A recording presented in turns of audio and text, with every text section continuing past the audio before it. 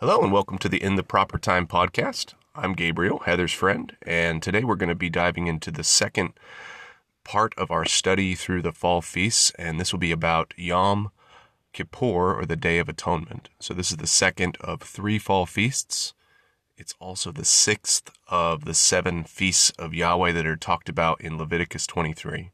So last week we talked about the Day of Trumpets, and we set our focus on looking at Jesus, looking at Yeshua, and how he fulfilled not just what he's going to fulfill, but how in his first coming, in the coming of Christ, he showed forth to us the kingdom, the declaration of the release of debts, and the anointing of the king. And today we're going to be talking about a very, very important day. In the Jewish calendar, this is the holiest day of the year. We're going to be talking about Yom Kippur. So I just want to start out by praying. Lord, thank you so much, Father. You are a wonderful God. You made the heavens and the earth and the things under the earth.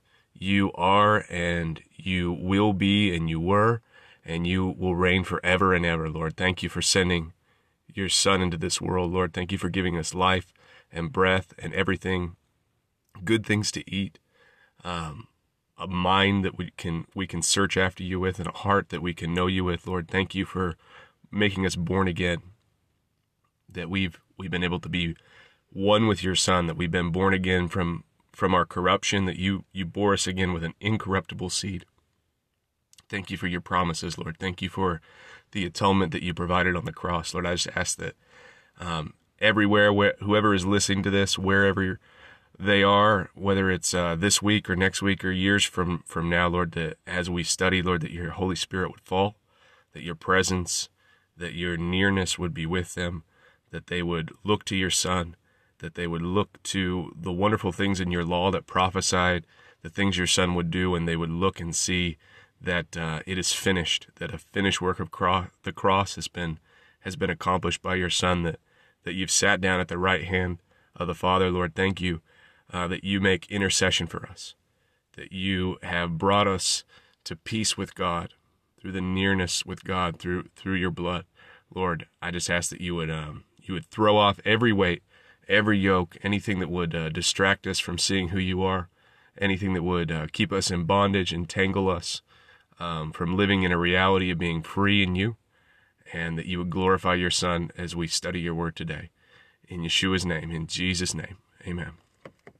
Amen. Okay, so if you guys remember, one of the things we're doing on this study here is we are trying to take a look at the fall feasts, and we're trying to take a look at how it is that Christ fulfilled the fall feasts in his coming. So there's a kind of a traditional view that looks at seeing how Christ fulfilled the spring feasts and Pentecost, and then there's an expectation of him to fulfill things further yet down the future. And again, I think there's some really good stuff there in anticipating his return and his kingdom. But one of the things we wanted to take a look at in this study, as Heather and I were talking and praying about what we thought would be edifying, is what we want to look at is how does Christ fulfill the law entirely? How did he fulfill what was being telegraphed to the people, to the children of Israel, about God's character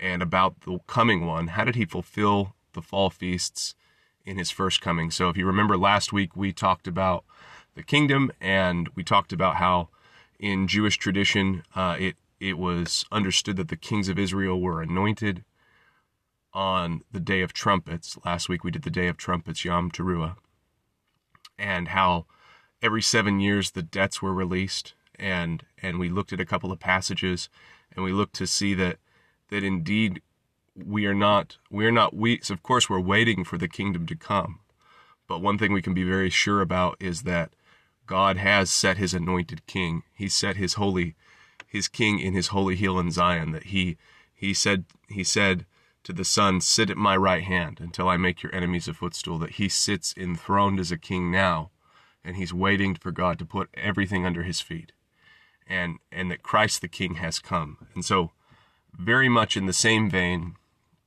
what we're going to be looking at today is the Day of Atonement, and how it is that Christ fulfilled the Day of Atonement, and brought a full, undiluted atonement for us, a permanent atonement in the heavens. A little bit of background. So last week we had not very much scripture to go off of. Today we're going to be going through a lot of scripture. So get your Bible out. There should be some links in the show notes that you can follow along with us. We're going to do a lot of background on what the Day of Atonement is. There's a lot in scripture about the Day of Atonement. And all of this begins with a little discussion in Leviticus. So we're going to go first to the passage in Leviticus that tells us about the feasts. If you remember, in Leviticus 23 is when God's speaking to Israel, and he's telling them about the 7 yearly feasts. So if we go over to Leviticus 23:26, "And the Lord spoke to Moses, saying, Also the 10th day of the 7th month shall be the Day of Atonement. It shall be a holy convocation for you, and you shall afflict your souls, and offer the offering made by fire to the Lord. You shall do no work on that same day, for it is the Day of Atonement, to make atonement for you before the Lord your God. For any person who is not afflicted in soul on that same day shall be cut off from his people. And any person who does any work on that same day, that person I will destroy from among his people. You shall do no manner of work. It shall be a statute forever throughout all your generations, in all your dwellings. It shall be to you a Sabbath of solemn rest, and you shall afflict your souls. On the 9th day of the month at evening, from evening to evening, you shall celebrate your Sabbath." Okay, so we've got a little bit of background here. So one of the things I want to point out really importantly, and this is an Old Testament concept as much as it is a New Testament concept. One of the things he's saying is this is the day of the year where God is going to provide an atonement. Now, the sacrificial offerings and the system that was going up there was constant. There was animal sacrifice that was happening all the time, and some of those were for peace offerings, a fellowship offering. People would bring animals in worship, and they would eat those animals along with the priests in a celebratory manner. There were whole burnt offerings where the whole animal goes up as an offering in smoke. But there was also part of what the temple service dealt with was sin. And it dealt with uncleanness of the flesh, but it also dealt with moral things. So there were sin offerings and guilt offerings. There was also grain offerings. One of the things, so there was atonement that was going on all throughout the year. If a person sinned and they acknowledged their wrong, there was an offering that they need to bring, and the priest would provide atonement for them. They would kill the animal. The blood would provide atonement on the altar. But then what would happen is not just the blood on the altar provided atonement, but then those sin offerings, the person that brought that offering, he wouldn't be eating them, but the priest would be eating them. And part of the way that intercession was made is that the priest is eating this animal, and the priest is bearing the iniquity of the person before God. So this is very important. So we have atonement made by the blood, and we have atonement made by the priest. And so the eating of the sin offering that the person offers is very important in that. We're going to see this as we go into Leviticus. So I'm going to spend some time today layering and making some background about what the Day of Atonement is. So one of the themes that we see here, very important, and we'll come back to this. You know, when you read through Leviticus 23, there are holy days, and he says, well, let's not do any work on them. But today is he hammers it home in the passage we just read. You know, if anyone does any kind of work at all, I'm going to destroy him from his people. He's asking the people to afflict themselves, to take this as a very serious day, as a somber day, and to see the gravity of their sins. So the thing about atonement, though, that's going to be really important for us to understand is the Israelites should have understood this as well, and the ancient Israelites doubtlessly did, that what happens when atonement is made is it's not by the works that the person is doing. It's by them sitting down, and there's no works on their behalf. There's an offering that's made. There's a priest that goes in, and he makes atonement. And on this Day of Atonement, so like we said, there was atonement going on throughout the year on an individual level. But this day, the Day of Atonement that we're talking about, there was a national atonement for Israel's sin. There was atonement that was made for the priests because priests sin. The Levitical priests sin. There was atonement made for the uncleanness of the tabernacle and the uncleanness of the altar. And so there was an atonement provided, a covering provided on this day. So we can find out what happens on the Day of Atonement. We're not going to read this entire passage here, but in your own studies, I would encourage you, just so you can know the nitty-gritty details. God doesn't say anything for no reason. You know, he says, when he says something, sometimes when we go through Leviticus, sometimes it can be maybe a little bit foreign to us, and maybe it can be repetitive, and maybe it's hard for us to understand. But you know, God put those ancient things into his word for all time, and I've found, man, it's so enriching when, if we look into Leviticus, we look into, man, even Chronicles and the names, the dry parts of the Bible, and we look for the face of Christ, and we're looking to find out, why is it that God put this in his word? There's always a blessing there. There's always something really juicy there. So even if you're not really familiar with Leviticus, or maybe you haven't read this book before, I would encourage you, go check out what happened and what God told the children of Israel to do in Leviticus 16. We're not going to read all that, but this is going to outline for you the process by which the priest went into the temple and made atonement on the Day of Atonement. So you may remember that the high priest, not even all the priests, but the high priest, he would go in once a year to the holiest place of all, where the Ark of the Covenant was. So in the tabernacle, there was it was kind of like 3 tents in one. There was this outer court area where the offerings were done, where people that were clean and were worshiping God, they could come in, and that's where they would offer the offerings, and the priest would sprinkle the blood, and there was a big brazen altar, the altar of sacrifice.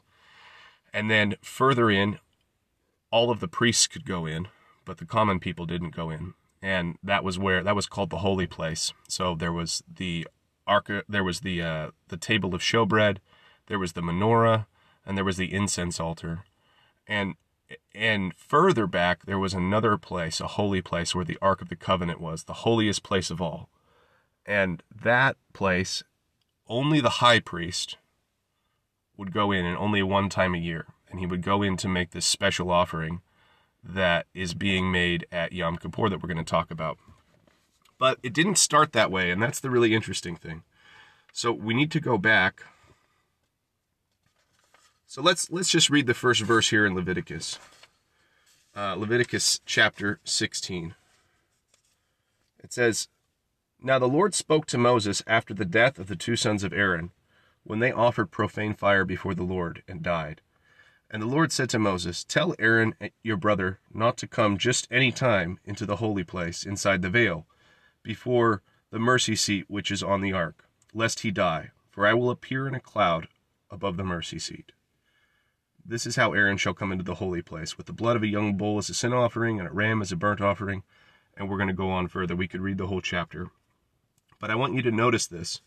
This is a really important thing. So here's a story we need to know. So when God first gave Leviticus, this is a later on down the road commandment. This whole day, everything that's going on the Day of Atonement, it wasn't exactly how it was at the beginning of the book of Leviticus even.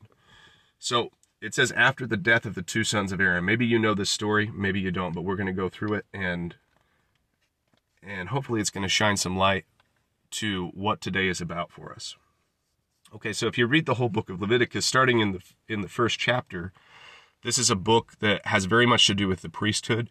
It has very much to do with what God considers holy and unholy, what is considered ceremonial clean and unclean. It has a lot of the weird gunky laws about leprosy. It has laws about kosher, and it has laws about uncleanness of our bodies. It has laws about morality and God's holiness. And so in what's happening in the tabernacle is God is showing his character to the people, and he's showing them through pictures that are going to ultimately culminate in Christ. And he gives them this to teach them that God has a holy nature, and that when we approach God, there's got to be a deep sense of holiness, right? So when we go through Leviticus, and it's going to outline a lot of offerings, 1, 2, 3, 4, 5, 6. When we get into chapter 7, that's all outlining how the priests are going to do their offerings on a daily basis. When we get to chapter 8, this is when Aaron and his sons, they're going to be inaugurated. So this is the first the opening passage, the opening chapter of temple service and how temple service is going to be conducted. So there's a whole ritual that they go through. Moses offers some animals, and for 7 days they stay in the tent, and they've went through this offering. And now when we get into chapter 9 of Leviticus, we're going to see that now the temple is up and running. The priests are consecrated and they're ready to offer the offerings. And so Moses tells the people to bring an offering so that Aaron and the priests can begin temple service for them. Okay. I want to go, let's read a little bit of this passage here. Let's go to chapter 9, Leviticus chapter 9. And let's go to verse 22. Okay, so Moses has commanded them to bring several offerings. And in verse 22 it says that, "Then Aaron lifted up his hands towards the people and blessed them, and came down from offering the sin offering and the burnt offering and the peace offerings. And Moses and Aaron went into the tabernacle of meeting and came out and blessed the people. Then the glory of the Lord appeared to the people, and fire came down from before the Lord and consumed the burnt offering and the fat on the altar. And when the people saw it, they shouted and fell on their faces." So Aaron offers the offering, he puts it on the altar, and God lights this fire. He starts the fire on the altar. We'll see the same thing when Solomon builds his tabernacle, his temple, that they offer an offering, and the initial offering, God lights the fire from heaven. So this is very important. Holy thing that we need to recognize is that the way that God conducted temple service in the Old Testament is that he provided the fire. He didn't ask the people to start a fire for his offerings. Actually, holy fire came down from heaven and consumed the altar on the offering. And so there's a command that says that the priests, they're to keep that holy fire burning. It's their responsibility. That fire is to never go out on the altar. And the reason is not just because it's a special fire some man started, but it's a holy fire that God himself started. When we think about living in grace and not living in our own works, living as an offering before the Lord, living by the Holy Spirit and not by our flesh, this is the same picture that comes to mind for us. So if you are in Christ, you're a new creation. When you lifted up your heart to the Lord Jesus, and you lifted up your life as an offering to him, he looked down on that and he sealed you. He anointed you with the Holy Spirit. Fire came down from heaven and it consumed the altar. In our lives, we have a holy fire from the Holy Spirit, a holy fire from the Lord. And what God doesn't want us to do, he doesn't want us to try to go off into the corner and muster up our own fire, roll the sticks together and blow on it and come with a fire of works to bring an offering before him. He says he wants all of us. He wants that soothing aroma. He wants us to be living as a living offering on his altar, but he doesn't want us in our own power, in our own strength. He wants us to give ourselves to him through the power that he gave to us. See, that's how Christ, he entered in behind the veil. He was the first fruits of this great offering. He once and for all offered his life, and he sent holy fire down from heaven on the heads of the apostles. He initiated a new temple, the temple of his body that we are, and we're a holy priesthood to him. And that same Holy Spirit fire that came down on the heads of the apostles, God has made sure that fire has never gone out. We have the same faith. We have the same like faith that Peter and James and Thaddeus and Matthew and the 120, the men and women had when fire was on their heads. They were the inauguration offering.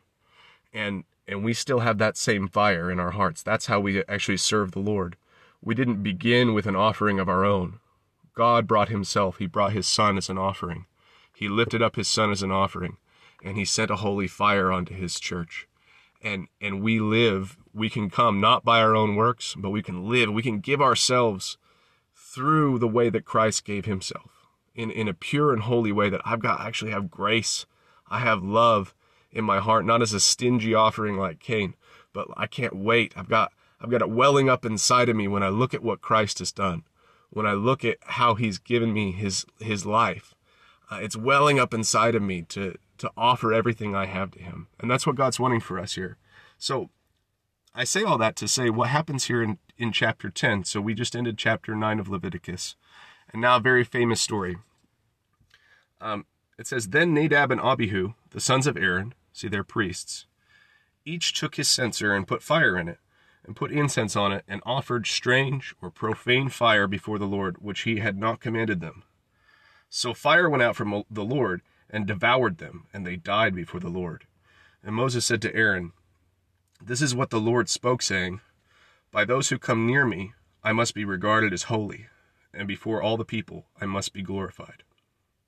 Okay, really ragged story, right? We're not exactly sure what the profane fire is. We're not exactly sure, but they took fire.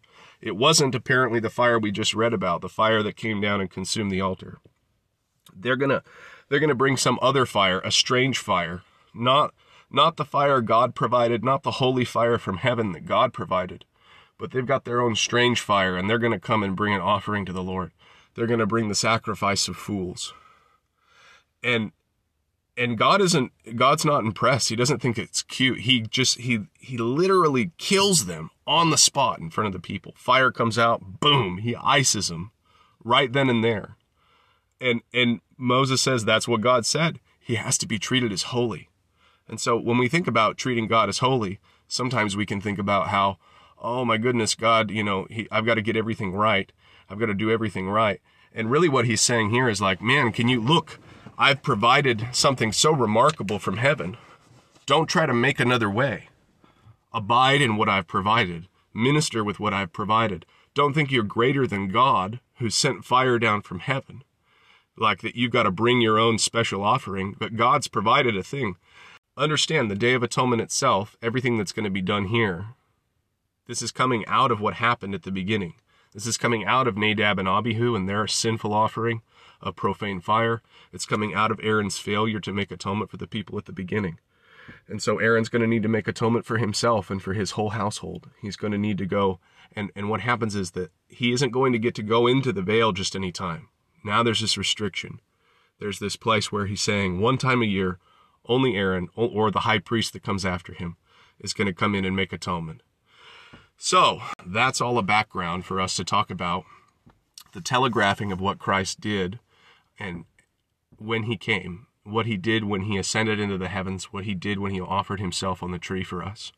So I don't know if you've been following along with the plan for reading, but I would encourage you, if you have some time, maybe you have been doing this. I think it's on the Fall Feast Guide, but going through the whole book of Hebrews, start from chapter 1 and go all the way to the end. The whole book of Hebrews, the background for the book of Hebrews, is talking about the Day of Atonement. Now, it talks about a lot of other things. It's going to talk about Christ and his supremacy over the angels, his supremacy over sin and over death. It's going to talk very much about how he put on flesh to bear with our weaknesses so he could be a faithful high priest. But the atonement that it talks about, there's great sections and there's so much imagery. If you read Leviticus 16, 17, and you go in and you read the book of Hebrews, you're going to see all this imagery because the writer of Hebrews, he's trying to talk to the Hebrew believers and he's trying to show to them that atonement has been made in a perfect way, in a temple that's not been made with hands, with not the blood of bulls and goats, but with the blood of a God-man. That Christ has offered, not only is he the perfect offering, so it's going to highlight those two things. Christ is the perfect offering in that he's better than bulls and goats, but the perfect Son of God gave his blood for us. And that is able to cleanse our conscience, not just cleanse over our sin, make us ritually pure, or put away our sin for a time, but that blood is going to reach deep down into our hearts and change our conscience, change us from the inside out. When we look on him whom we've pierced, when we look to Jesus, the author and finisher of our faith, when we see how great of a sacrifice he's given for us, that reality that finished work on the cross, we can look at that and say, that is enough. Behold, it's good. I've got sin. I'm all bound up in my own lusts and my own, but Christ put all my sin on the tree.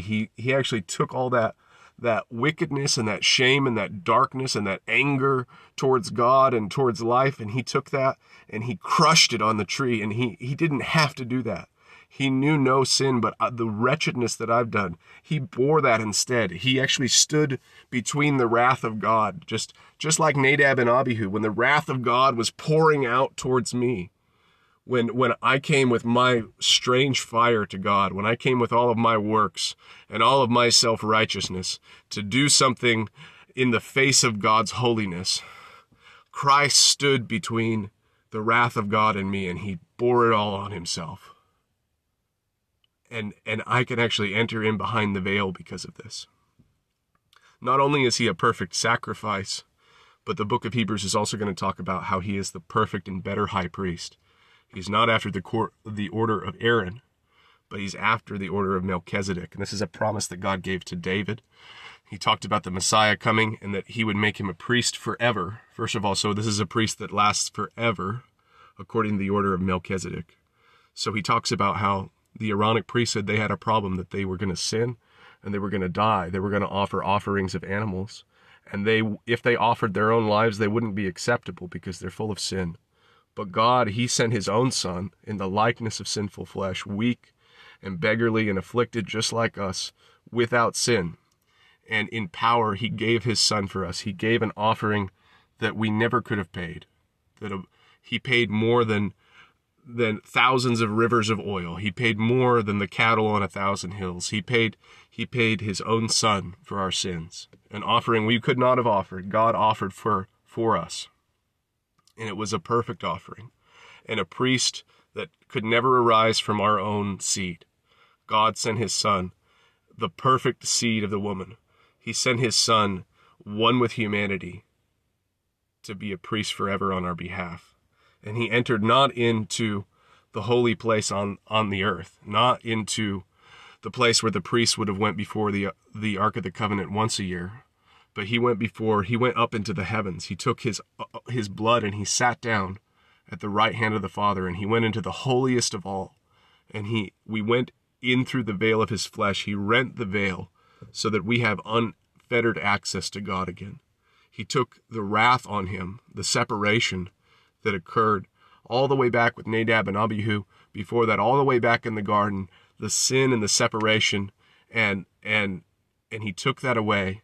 And he nailed it to the cross, and he buried it away, and he took it as far as the east is from the west, and he took his life and he raised it up again, that we could have new life in him, and he sent his Holy Spirit down from heaven. And he is the pure and perfect atonement. See, on the Day of Atonement, what is traditional to do, this is the way that the Jews practice the Day of Atonement, and the Day of Atonement's been very important to them since the destruction of the temple, because this, like we said earlier, this is the holiest day of the year. And if you read in Leviticus, it's very, very serious. This is a very serious, solemn day. This is the Day Atonement's going to be made for all Israel. So, since there isn't a temple, the Jews have continued the practice, and one of the ways that they've afflicted themselves is they fast. So on that day, the Day of Atonement, they're going to fast, and they're going to seek forgiveness from God. And there's a saying that there are a small book opened at the Day of Trumpets, and a larger book is opened on the Day of Atonement, and the sins of all of this year's sins are either going to be wiped away, or they're going to be sealed and taken over into next year. And so it's very important. Back in the days when Aaron would go in, the people would be waiting in expectation. When Aaron's sons would go in, they want to make sure that the offering is accepted by God, because maybe the priest is wicked, or maybe the people did something wrong, or maybe the ritual wasn't done properly. So all of Israel's in anticipation. They're in anticipation over their own sins, and there's an anticipation that they need to have this atonement coming. And so a lot of the way people have continued to celebrate Yom Kippur is with that same sense of anticipation. But I want to tell us something here. I really want us to hammer this home and to take a look at it. If you're planning on fasting on Yom Kippur, if you're planning on celebrating Yom Kippur, that's fine. Be led of the Lord. But one thing that we mustn't get in our minds is we are not fasting wondering if God is going to accept the offering of Christ on our behalf. We're not fasting wondering if the offering is going to be good enough or if God will make atonement this year. There's nothing that's going to happen on the Day of Atonement this year or next year or any other year. Cosmically, your situation with God does not change. Now, maybe you get saved. That would change your situation with God. But the offering that Christ offered once and for all, he went in to the holy place made without hands, and he offered his own blood once and for all. He cleansed the sanctuary in heaven. He cleansed our hearts. He's purified us, and he has satisfied the wrath of God forever. He has made a permanent atonement. That atonement is not going to be anticipated in the future. We're not waiting for another atonement to come. We're not waiting for a better offering to come or a better priest to come along. It's not as if Christ halfway gave us our atonement and he said, I'll pay for 50% of your sins, and then you be on another, you get on this payment plan where you do some good works and pay off the other 50%. He didn't pay 90%, and he's still hoping that you'll get your act together and pay for the other 10%. He came and he paid once and for all for 100% of your sins. And that payment has been made in full. It was made perfectly for you. And he's not wanting 50% of you, and he's not wanting 90% of you. He paid for 100% of your sins because he wants 100% of you. And there's a freedom to give that 100% to him. We don't have to live in our own passions and our own drudgery and our own our under the weight of our own flesh, wishing that we just, we wish we wanted to serve God more, but we don't really want to. We don't have to live under any of that, guys, because here's what happened. Christ, if we'll give it to God, if we'll let him have it, he took all of that carnal evil nature and he put it to death on the tree. And he sent his Holy Spirit, that fire from heaven. I don't have to figure out how to get up in the morning and muster myself and make myself a little fire so I can burn my offering to God that I don't really want to give him on the altar. I don't have to do that. Christ, he offered the offering. He sent his holy, lovely, fiery Spirit down from heaven. And that's in my heart. That's on my head. That's in my spirit. And if I will just look on what Christ has done, I have everything I need to give him everything he wants. I have everything I need to love him from the heart 100%, to give my life as an offering, not from the fire I made, but from the fire that he gave. To give my life as an offering, not for my own sins, but because he's made an offering, and to give it in joy, because it's a soothing aroma to him. I want to read a couple of passages here before we go. If we go to Hebrews chapter 9, and again, I would really encourage you, go back to Leviticus 16, God's holy law, his wonderful, beautiful things that he showed to Israel, that he showed to Moses. If we have an unveiled face, when we're looking for the face of Christ, everything in the Old Testament is so glorious. It's so beautiful. Even the details, down to the last drop of lamb's blood. It's beautiful. It might be a little foreign to us, but you know what? God is holy. He's different than us. And he's trying to tell us some things that we really can't understand, especially when we look at them through the lens of his son. That nitty gritty stuff, man, get into it. There's good stuff there when we keep our eyes on Jesus. So one of the offerings that's going to happen, you might know this, at the Day of Atonement, they would have lots, kind of like they flip a coin, but or draw straws. They would pick between two goats. They'd have two goats. This is just one of the offerings on the Day of Atonement, but it's the one that he would bring in and sprinkle the blood on in the holy place, in that most holy place. And one of the lots would be for Yahweh, and one of them would be for Azazel, or the scapegoat. So they would take the one for the scapegoat, and they would confess all the sins of Israel, and they would put him off into the wilderness, and they would send him away. And they would take the goat that was for Yahweh, and they would sacrifice that goat, and that's the blood that they would bring into the holy place. And now see, Aaron didn't get to eat this offering because it was most holy. Anything that goes into the most holy place, the priests don't get to eat because the priests can't make atonement for themselves. So it's just the blood. It's just the blood that's going to be making atonement for them. But then what they would do, since they're not going to eat it, they're going to go into the most holy place of all and sprinkle that blood. And then they're going to take that animal out of the camp, and they're going to take him to a clean place. A clean place. And they're going to burn his body, all of the skin, all of the offal and the meat and everything. They're going to burn it because nobody's going to eat it. It's holy. It's very holy.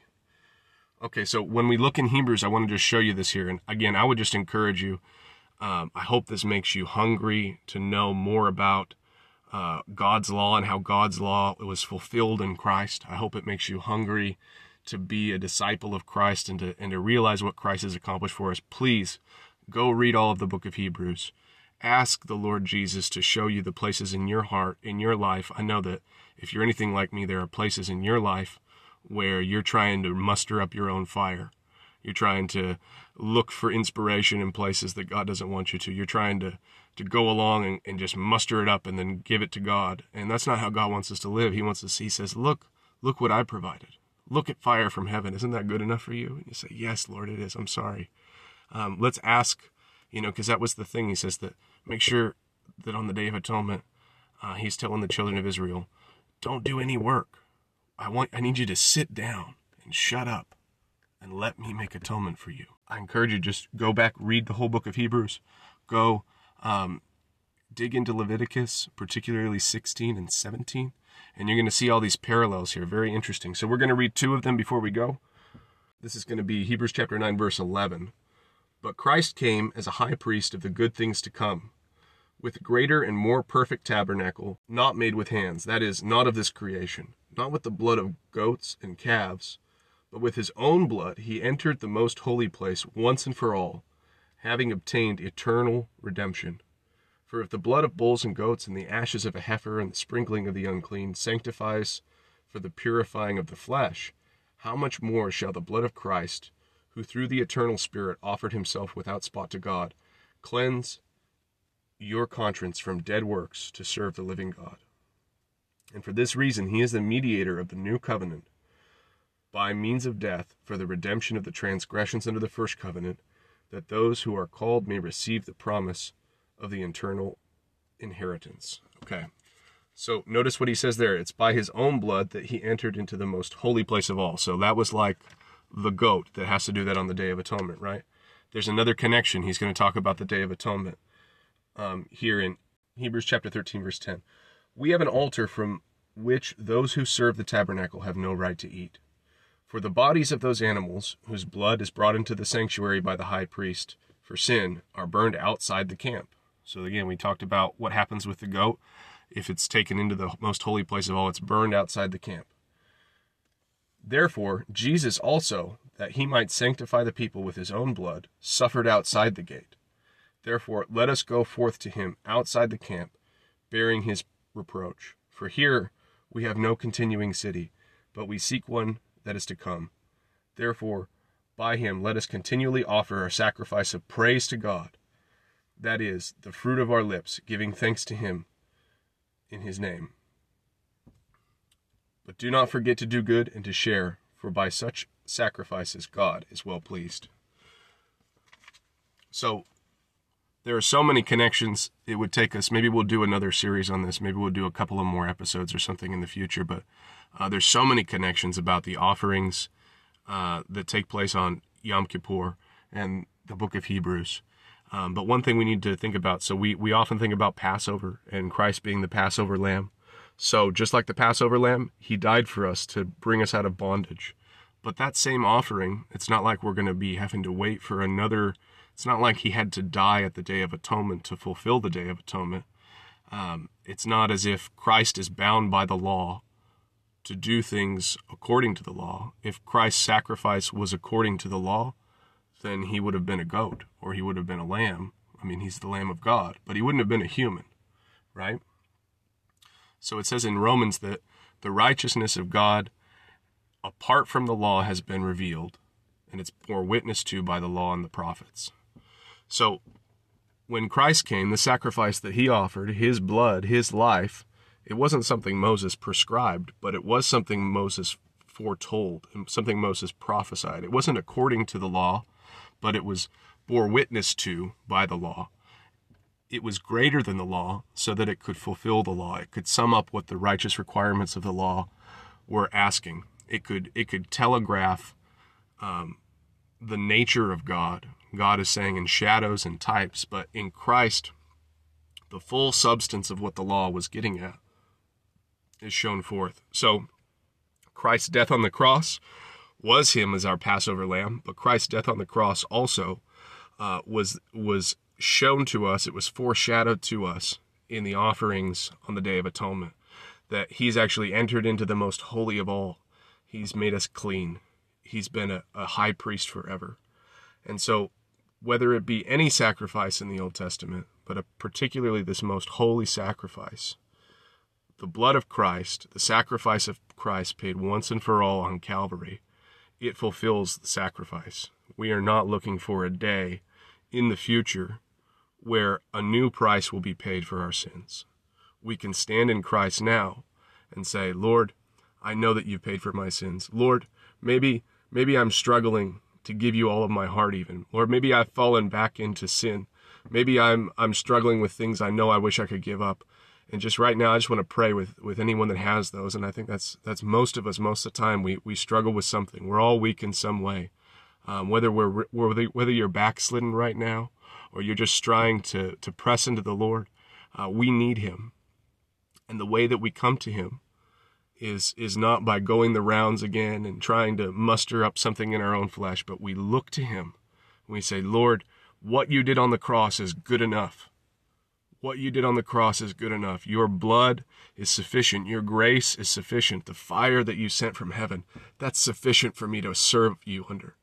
Lord, I just repent. We repent for our own works of the flesh. We repent for our own lusts and the things that when we look at things to distract ourselves, to take ourselves to, when we look at this world and we flirt with this world and we think that the pleasures of sin would be better than you, Lord, I just ask that you would remove every bit of our wicked heart, Lord, that the blood of Jesus would come and fill the cracks of our stony heart, that it would come and we could see that your love is so much better than wine, that your love is so much better than what this world has to offer, that the glory that shines from your face is so much greater than the glow of a smartphone screen or any other thing, any other lover that would come and try to take our attention, Lord.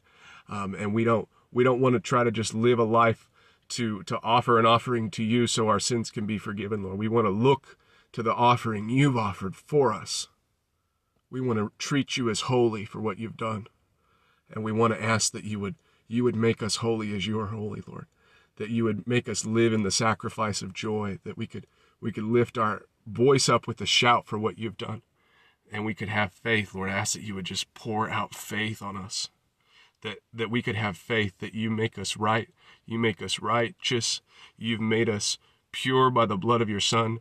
And you can give us everything we need to live a vibrant, holy, dominating life for your kingdom, so that your glory would shine to the nations, so that the people that need to know you would see your glory shine through us in our life. Lord, to everyone that's listening, mothers out there, fathers out there, anyone struggling in their sins, we just bless you in the name of Jesus. Anyone that's struggling in the world bogging them down, overwhelmed, we just bless you in the name of Jesus to walk in freedom, to walk not according to the flesh, not according to your own works, but to walk in the freedom of the Spirit, that God, he came to lift every burden, every bondage off of you, that you wouldn't be entangled by anything, that you wouldn't be bogged down by anything. And Lord, I just ask that you would lift your Son up, even in this moment right now, to anyone that's listening, that they would look on him whom they have pierced, and they would see the love that you have for those people. And that you would just release every burden, every weight, every sin, every bondage, every sorrow. And that they would walk in the freedom that you provided for us. In Jesus' name, amen. Hallelujah. Thanks for joining us today. Up next, we're going to be talking about the Feast of Sukkot. Hop on over to Instagram and find me at the same handle as this podcast is called, In the Proper Time. See you next time.